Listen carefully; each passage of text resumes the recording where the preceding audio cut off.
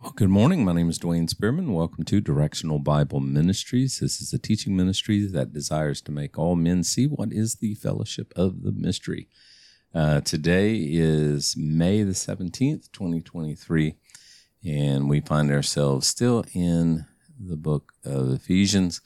Last time we were together, we were in Ephesians session 16, and we looked at chapter 3, verses 14 through 19. While I got it pulled up here, I just did a post, The Dual-Natured Kingdom, that I think you might find interesting. There is a teaching in the church today that is called the Dual-Natured Kingdom. It is the kingdom that Jesus spoke of, is here spiritually, but not yet physically. In other words, the church has the spiritual realities of the promised kingdom that was given at Pentecost, but not yet the physical. Some refer to it as almost not yet. So something to take a look at there. And there's 5 things that Dr. Randy White, he's the one that initially did this study that I saw. He lists 5 things that are wrong with that view. So something you might want to take a look at there. Let's see. Let's go ahead and open our Bibles to Ephesians chapter number 3. We're going to pick up in verse number 20, but just for context, we're going to start reading in verse number 14. For this cause I bow my knees unto the Father of our Lord Jesus Christ, of whom the whole family in heaven and earth is named, that he would grant you, according to the riches of his glory, to be strengthened with might by his Spirit in the inner man, that Christ may dwell in your heart by faith, that ye being rooted and grounded in love may be able to comprehend with all the saints what is the breadth, the length, the depth, the height, and to know the love of Christ, which passeth knowledge, that ye might be filled with the fullness of God. Now unto him, in verse 20, that is able to do exceedingly abundantly all that we ask or think, above all that we ask or think, according to the power that worketh in us, unto him be glory in the church by Jesus Christ throughout all ages, world without end. Amen. This is what is called a doxology. The Apostle Paul uses it a whole lot. A doxology is just a spontaneous acclamation of praise by definition. Paul does this, I think, more than any other. And again, it's just Paul getting, I guess, a little beside of himself is the word. Excited. You know, it's just this spontaneous, out of nowhere proclamation, exclamation of praise. Also interesting that the words exceeding abundantly, that's found here in verse number 20. It's actually one word, and it's only used by the Apostle Paul. And it literally means to an extent which cannot be expressed. To an extent that I can't even express to you. That's interesting. In the KJV Plus, it says exceedingly abundantly. Hooper. Casual for the sake. Instead, regarding... retains many, and then this is that. So it's like a compound word there that is only found by the Apostle Paul. He's the only one that uses it. Exceedingly abundantly. So to the extent, an extent which cannot be expressed. So today we are going to start in, we were in, session 16 last time. So this is going to be session 17. And we're going to start in chapter number 4. And we'll see how far we get. So, chapter 4, Ephesians. I, therefore, the prisoner of the Lord, beseech you that you walk worthy of the vocation wherewith ye are called. Just as in Paul's other epistles, he transitions from the doctrinal to the practical with the word therefore. And that is a good method of teaching. Matter of fact, I think it's the only correct method of teaching. I mean, you have to lay down the doctrine. I saw a church many years ago that said, doctrine divides, but love unites. Yeah, no kidding there, Sherlock. Doctrine is divisive, but the only way we're going to get good doctrine is if we properly interpret the Bible. And there has to be an interpretation before there's an application.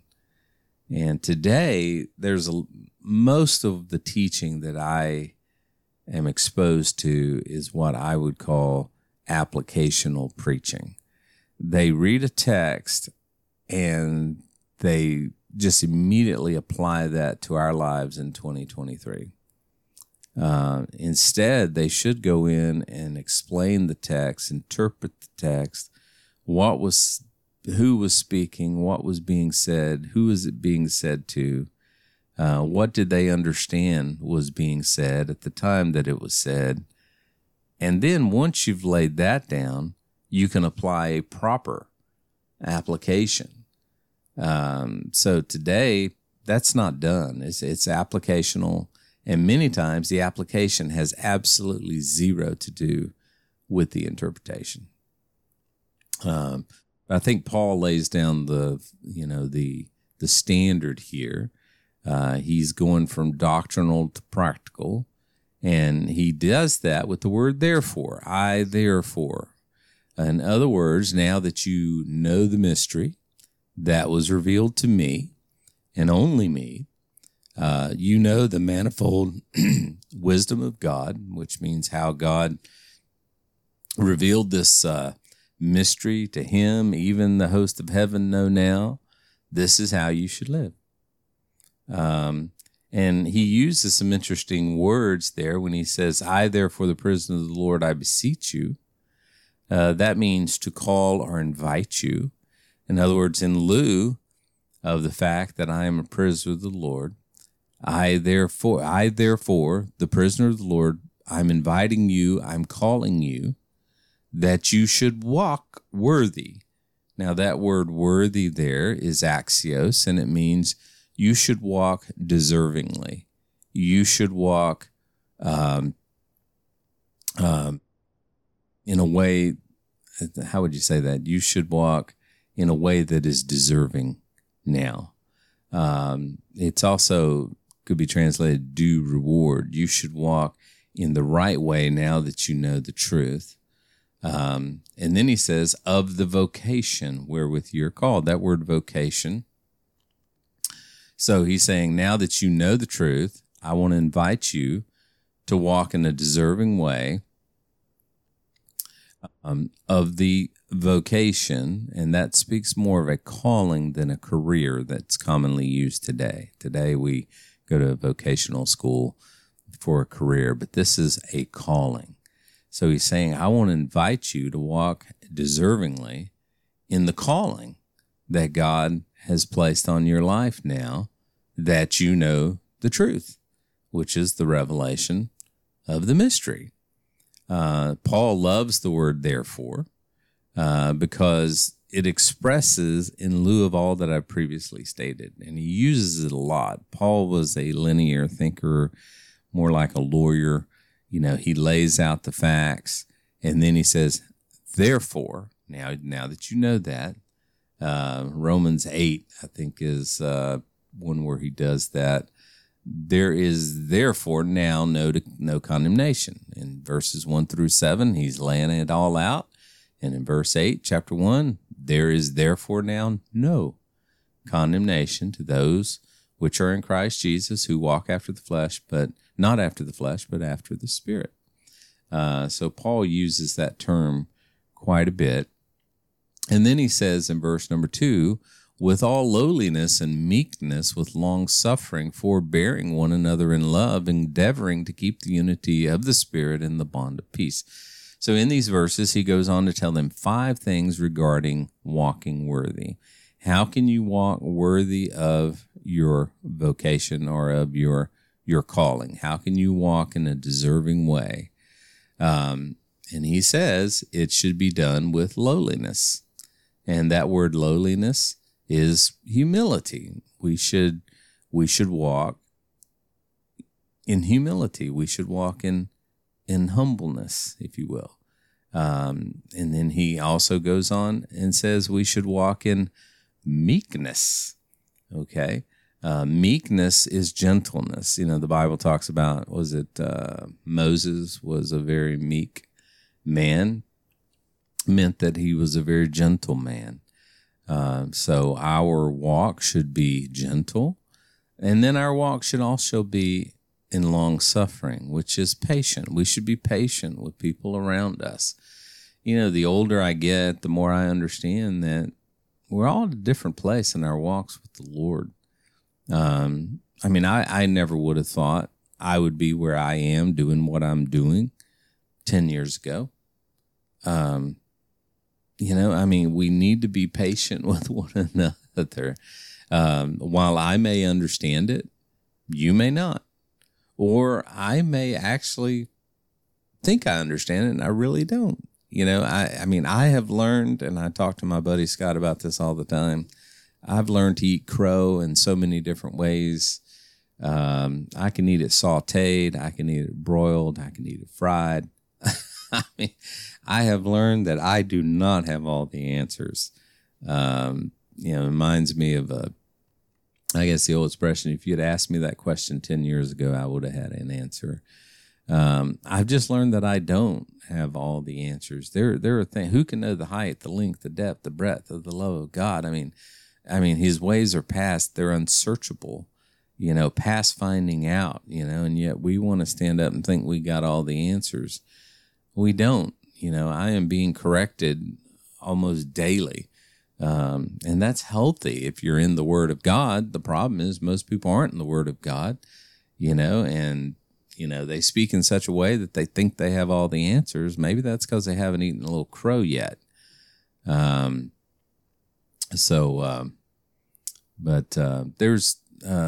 was Roger Feastra. He's a mid-acts preacher out of California. Talks about the difference between being dogmatic and being authoritative.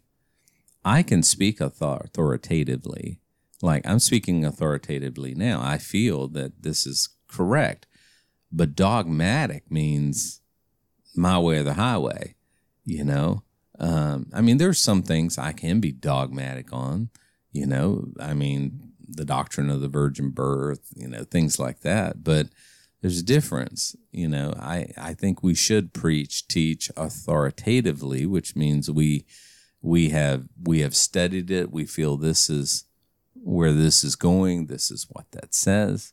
But that doesn't mean that we can't be open to correction. We can be. So interesting. Roger makes the distinction there. And then forbearing. And that word forbearing means self-control or refraining. Just because you can doesn't mean you should. We should... our walk should be with self-control. Just because you can doesn't mean you should.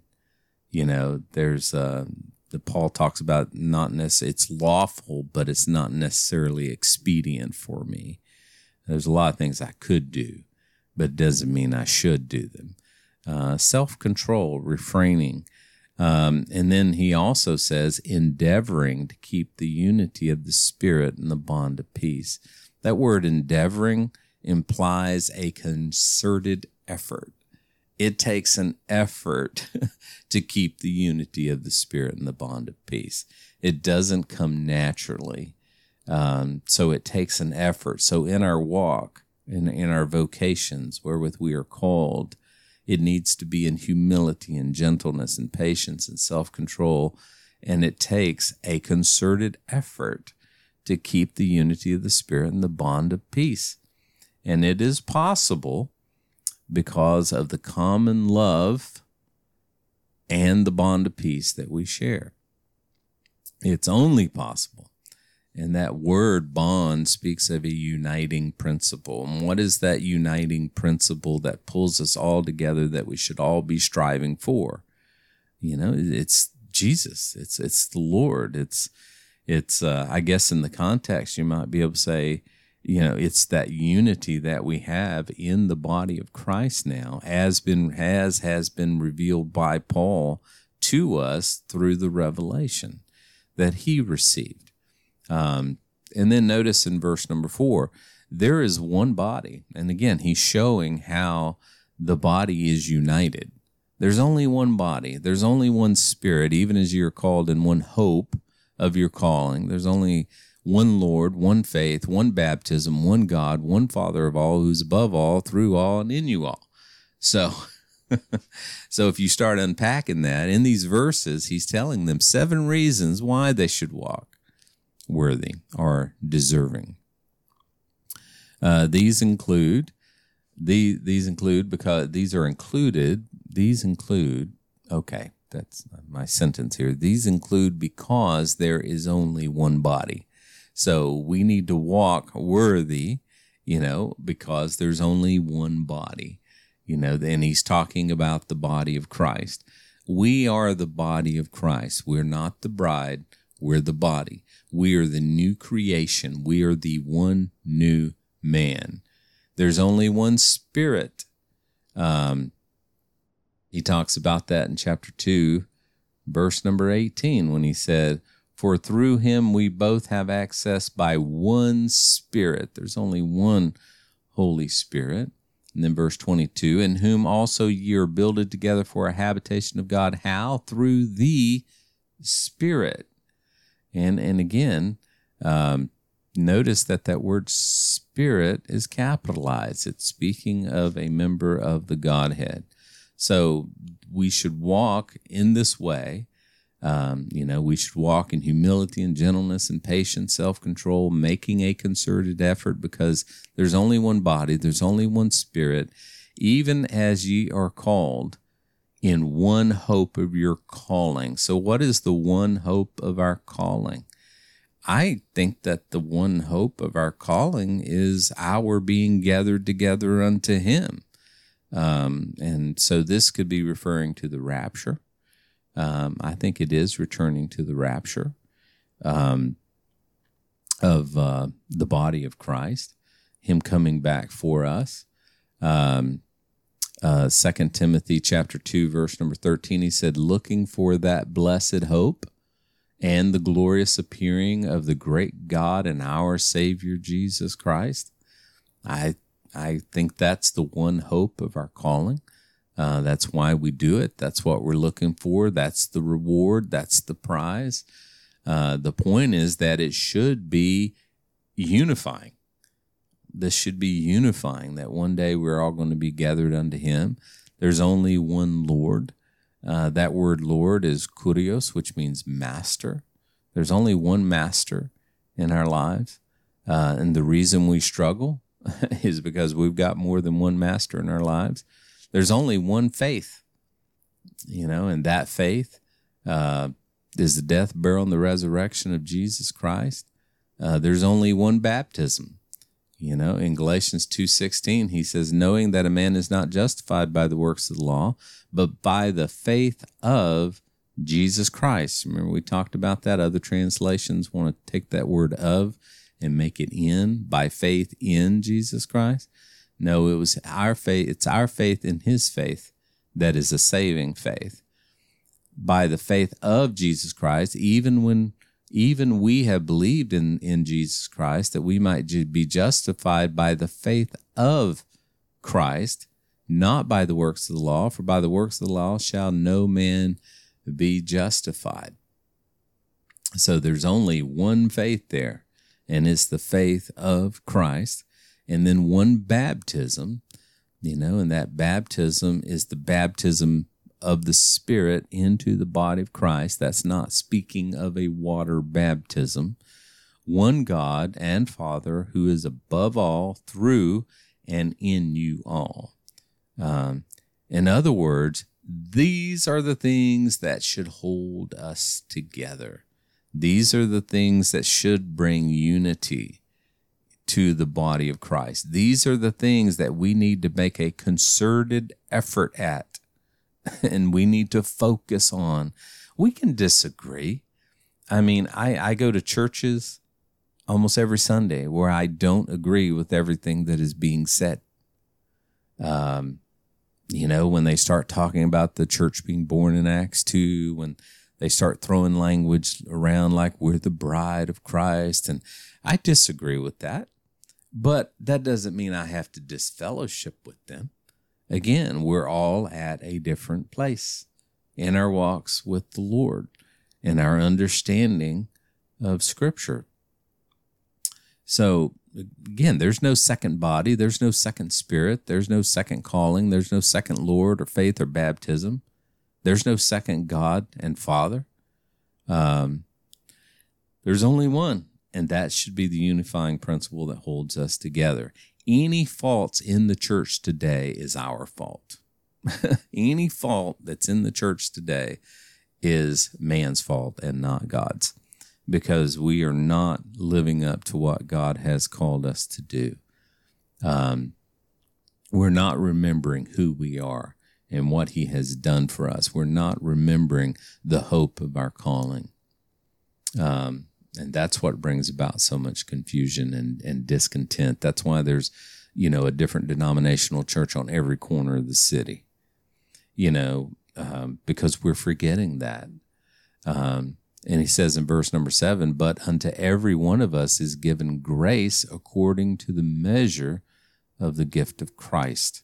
So what is he saying there? But unto every one of us. The point is that God has given every believer his favor for each of us to live as we ought, or to walk worthy. That word grace means gift. Does that mean that he has given more to some than to others?